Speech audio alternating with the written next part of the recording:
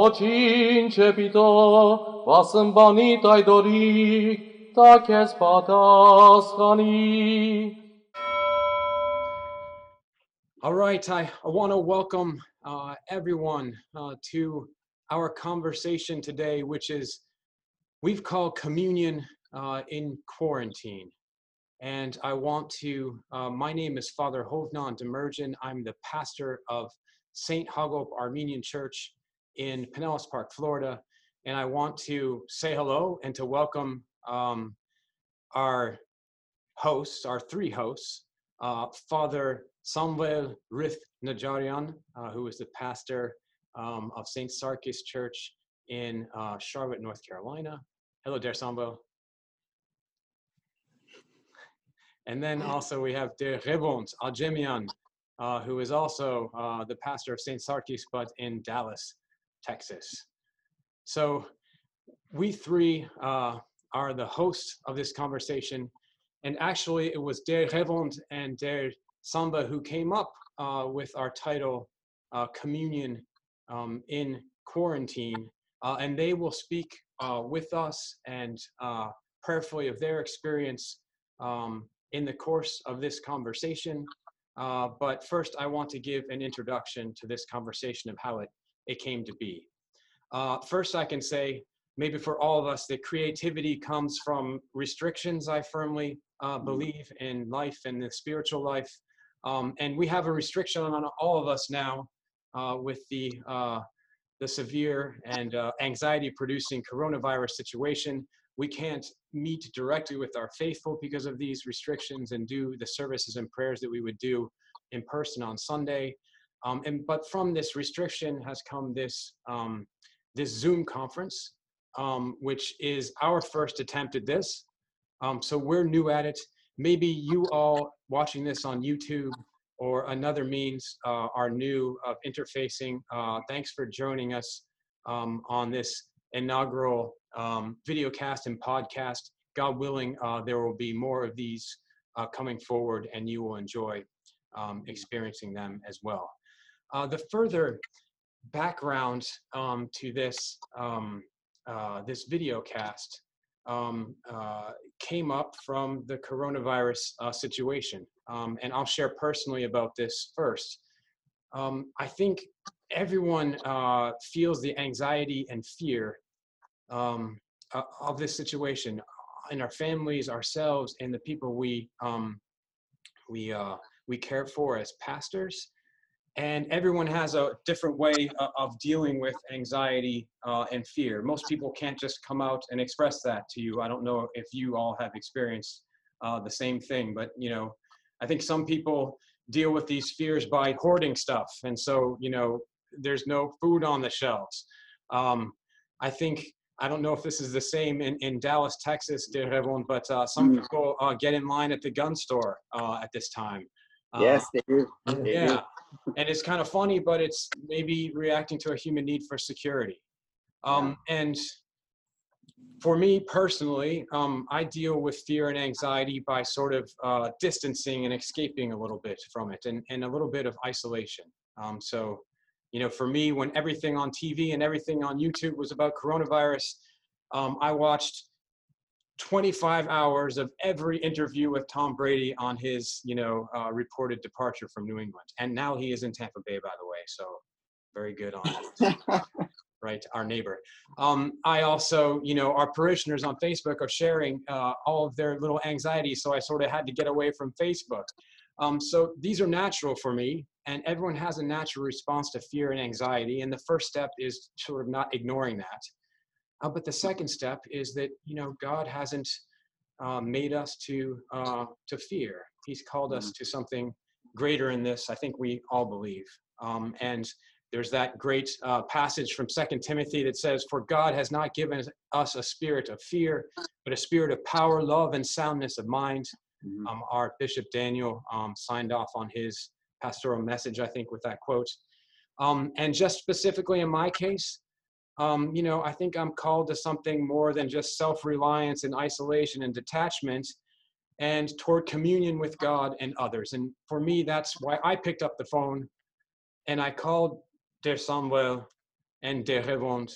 And sort of, I think we all felt at the same time that rather than struggling in isolation in this difficult situation, that if we got together, that God would bless our efforts even more, and that sort of like the story of the loaves and fishes, that if we make one small effort to reach out to each other, and if our parishioners make a small effort, which has happened down here, I'm not sure in your parishes, but a small effort to call each other, that little effort God multiplies, like he multiplies the few bread and the fish to feed a whole 5,000, that our community is kept together into Holy Communion by our little humble efforts, like this one. Yep. Yep. And it's interesting that it's Christ says, you give them something to eat. It's not he that does it necessarily. We are the ones that provide, and he's the one that multiplies. Absolutely. And I think this, I really agree with that, I think that's kind of what brought the three of us together. It's such a natural feeling to be separated from one another and to not be with our people, and to be offering liturgy and church services without the joy of that physical presence with one another. And so that kind of led, I think, the three of us to reach out to one another. There's that natural instinct to reach out to one another, and I think that's kind of what brought the three of us together to start these conversations. Absolutely. Yeah. And dear Samuel, turning to you, do you find that there's the same, I'm sure you found the same fear and anxiety for yourself and in your community. How have you dealt with that, and where have you seen God in that? Yeah, it's not an easy thing, because I think our natural response to things that are new and uncertain and frightening, that there's kind of a natural instinct towards fear and doubt, and often that results in a feeling just in itself of being far away and separation. So we feel far away from God, we feel far away from one another, and I think we see that especially in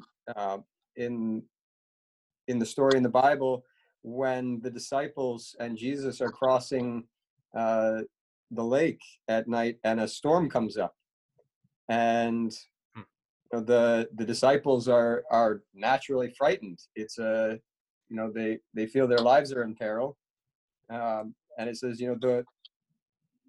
the waves were beating against the boat so that it was already filling, but he was in the stern asleep on a pillow. And for them it seems like Jesus is far away from them. He's right there in the boat with them, but there's that sense of, where are you, God? Why does it feel like you're not close? And so they go to him and they say, "Teacher, do you not care that we are perishing?" There's that sense of wondering, where is God in the midst of this fear. And it says, and he arose and rebuked the wind and said to the sea, "Peace, be still." And the wind ceased, and there was a great calm. But he said to them, "Why are you so fearful? How is it that you have no faith?" And so I think there's that natural fear and doubt that we have in the Lord, or that comes from frightening situations, and they turn to him, and at first they don't know exactly, they don't know fully who he is. They call him teacher, but we know that more than just teacher, he is our Lord, the creator of heaven and earth.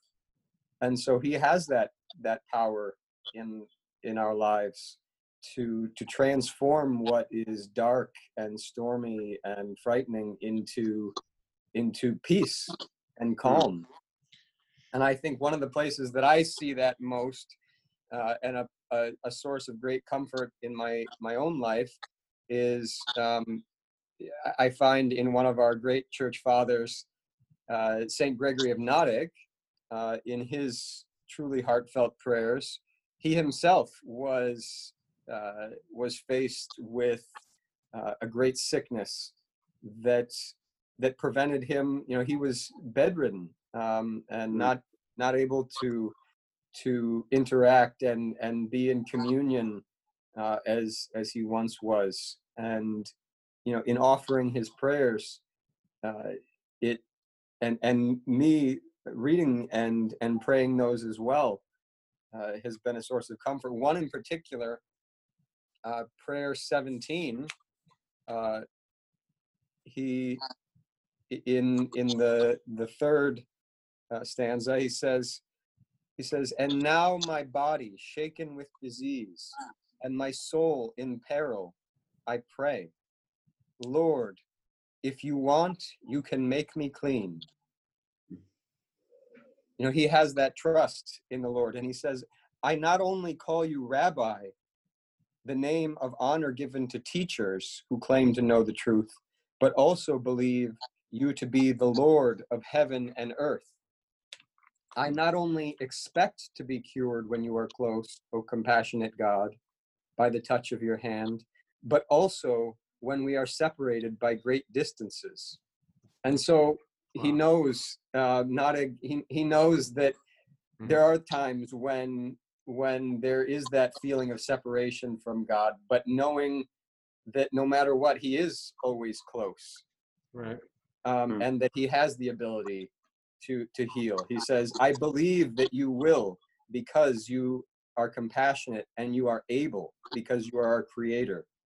And he continues, says, "Let my faith be not just for the short distances from altar to altar, for I know you are able to raise the dead and make them whole, but even sitting in heaven, you work miracles over the whole world below." So for me, that's a great source of comfort in these times, as a reminder of his presence with us. I think that's amazing how in the Armenian Orthodox tradition and many other ethnicities and older traditions, we've seen this before, many times before. I mean, not to minimize, but famines, wars, diaspora, disasters. And somehow Nottig shows that, you know, that faith is all the more close in those. I also think it's amazing how, you know, that reading of Jesus calming the waters, that is one of those readings that comes around twice in the Armenian Church lectionary every year. And I think there's intent behind that because it's so powerful. There's always reasons for anxiety and fear. And there's always an opportunity to see Christ and have him wake up through those. So yeah, that spoke to me a lot. Der Sambed. Der Revond, you actually came up with the title of Communion in Quarantine, especially the quarantine. You and I share a love of words. Yeah. And, yeah, you found an etymology that just blew Der Sambed and myself away. The title Communion in Quarantine, absolutely. What is that you found?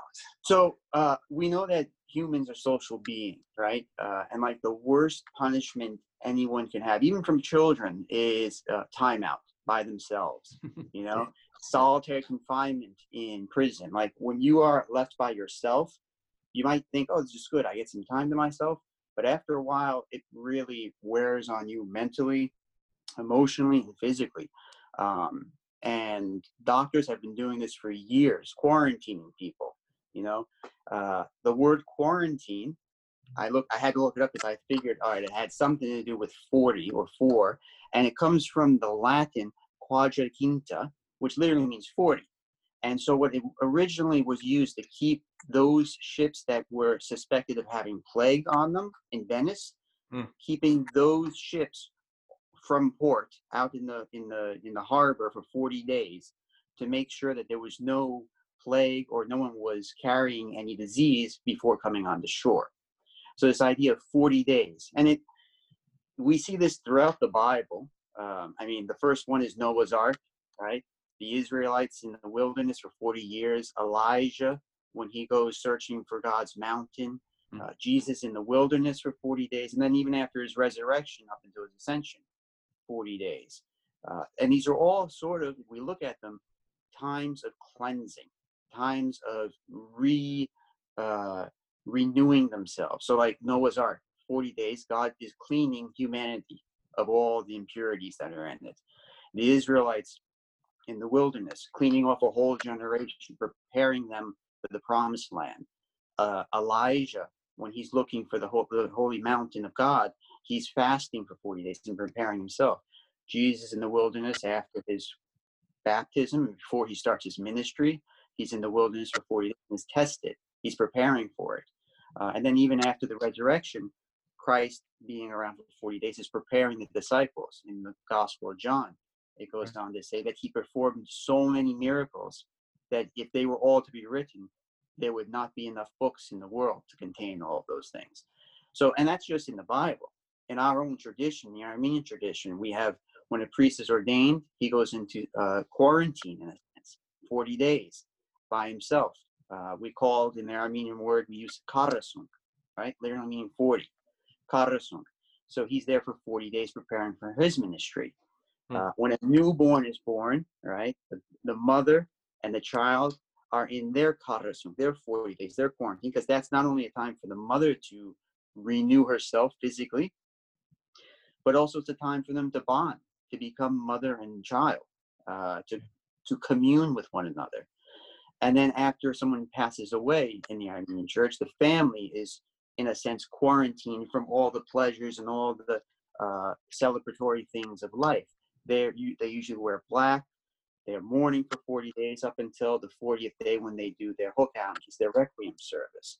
So this idea of 40 is not only a time of cleansing, but I would, and we said this earlier today, it is a way of repentance, changing our ways. When you're in quarantine, a doctor comes and he says to you, you need to change your ways. You're sick. You're going to be cut off from the rest of the people. Yeah. And you're going to have to try and change the way you're living your life from now on. And repentance, we all know, because our Bishop Daniel, has preached this many times. Repentance is not a punishment, which we sometimes think of it as. Repentance is a time of turning away from sorrow, from grief, and turning to God. That is, coming into communion with him.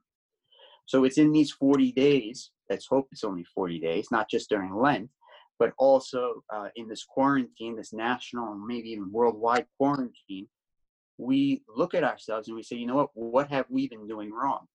What do we need to change? And just because we're in quarantine, if we look throughout the Bible and the Gospels and in our own church tradition, when you're in quarantine, when you're in those 40 days, you're not cut off from just people, but you're also given the opportunity to commune with God, right? Each of us, any Armenian priest can tell you, when they went into their 40 days, their karasung, right, their quarantine, they were cut off from everybody except for maybe their teachers who would come and teach them how to do the badarak and services and things, and maybe a couple of people who would bring food and drop it off at your door when you're in your karasung, right? Yeah. But that's really the time you commune with God. You don't have a cell phone, you don't have the internet, you don't have Zoom, you don't have any of these things, but you're there and you're going to say, God, I'm going to change my way because I've changed it already and I need to change it more and be more in communion with you. What can I do to do that? And that's, I think, an opportunity everybody has in this coronavirus situation. We're quarantined and we really need to change. But the question really is, how do we change, or what needs to be changed? Right. Well, that's fascinating. And so certainly this is a time where instead of isolation from God, there's communion with God. Communion. Do you right? And then we also, I'm curious if we're isolated in one sense, and we taken away some of our social interactions with our brothers and sisters, but perhaps in another sense, we're called to be, the hands of God and reach out and form new communion with Yeah. brothers and sisters. Do you guys see any good popping up, creative, and body building love being shown in your communities? Yeah. Yeah. How'd you go?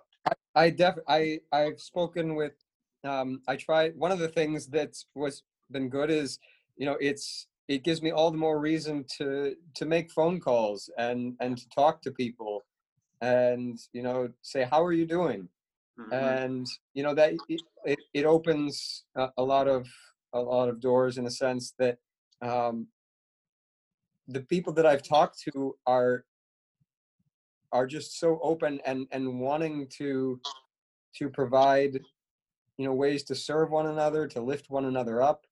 I spoke to a family just earlier that said, we have a lot of extra food. So if you know of anybody in the community that can't get out to the store and they need some extra, dry goods, rice or beans, know that we have them and we're willing to share. And so it brings out that generosity that we have and that we're called to as Christians.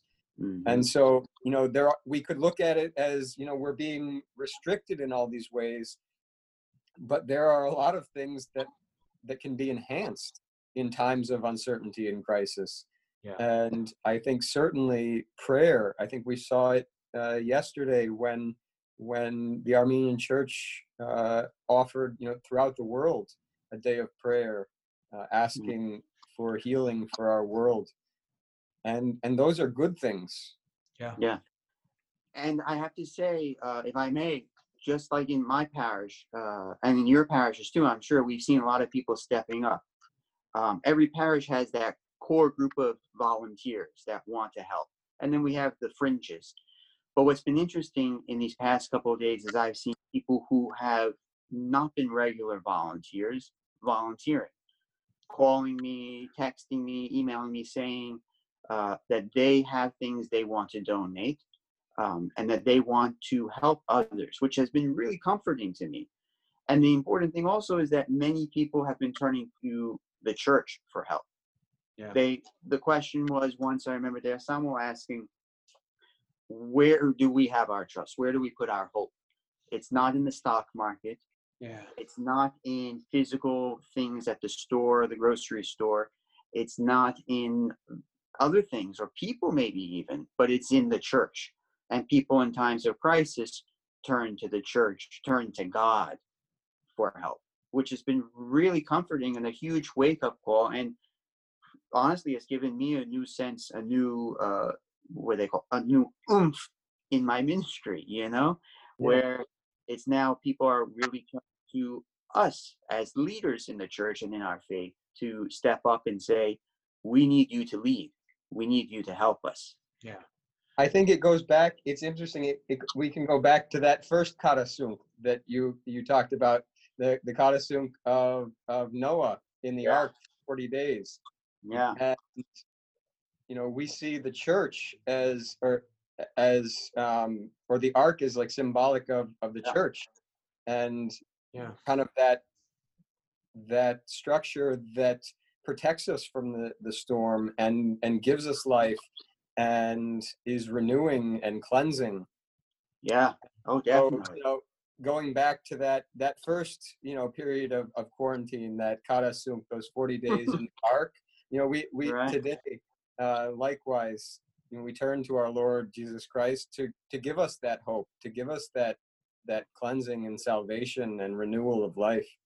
Yeah. Yeah. And And that, oh, go ahead, Gerald. I was just going to say, and how that ark, those 40 days, it's a finite time. It's not infinite. That is to say, we will get out of this. The ark will land, and we will come out to a new creation, to a new world, better than what we went into it with, because we have changed. Yeah. Well, I just, I second the fact that, again, this actual podcast and video cast, for me, is something where we three of us decide to again step out in faith, because it's easy to say, but I think it's hard for each of us to do. It does take some kind of risk. We're worried about what we look like, and how we're going to do this, and it always takes a risk, and it always sometimes it's safer not to reach out and to make a turn, a repentance towards God, towards other people. But it's always, it seems always rewarded. And I hope that it's been a reward to me, this new fellowship with you both. We talk to each other occasionally, but it's never have we come together and talked so much before to plan for this, as well as while we're doing this. And we hope that for every person who's tuned in, the Spirit has been provided through this, and something touches your heart from this, and some of your anxiety and fear turns to your deepest relationship with God and with your church community. We would be thrilled with that. We hope through your encouragement, if you saw this through YouTube or any other means, that you'll give a comment or tell us you liked it, or ask if you want us to continue and how, and feedback. We totally like that. We feel that the Spirit might be in this for us to continue it. I think we can all say that. It's given us a burst of joy and energy. And with that, I think that I would like to ask Father Samuel to maybe close this out for us in prayer. Sure. And I just want to begin first by giving thanks to God for this opportunity. I know that this is the type of thing that we easily put off when we're in our regular routine, but I think God has given us an opportunity to come together in communion. The three of us, where two or three are gathered, even in gathered in technology. There Christ is in the midst of us. And I pray, as you said earlier, dear Hovnan, that our Lord Jesus Christ accept this meager offering on behalf of ourselves, and that he take that offering and magnify it and fill in our frailties and provide something good and peaceful. So with that, let us pray. Anun hor, yevort vo, yevok winser po, amen. Lord Jesus Christ, enthroned among the angels, as you gaze here below from your heavenly heights, look down on all of us, your servants, who are suffering through the fear, uncertainty, pain, and death surrounding the current pandemic. Take away every sickness and pain of your servants, and restore health and hope to all those who are ailing. And glory, lordship, and honor to you now and always, and to the ages of ages. Amen. Amen. Wonderful to speak together with you guys. We'll get back together soon. And again, for anyone who's coming to watch us, thanks for joining us. Let us know how you feel about it. And surely we will follow the Spirit and continuing to have these conversations during these troublesome times. Amen. God bless you guys. Thank you. We'll see you soon. Bye-bye.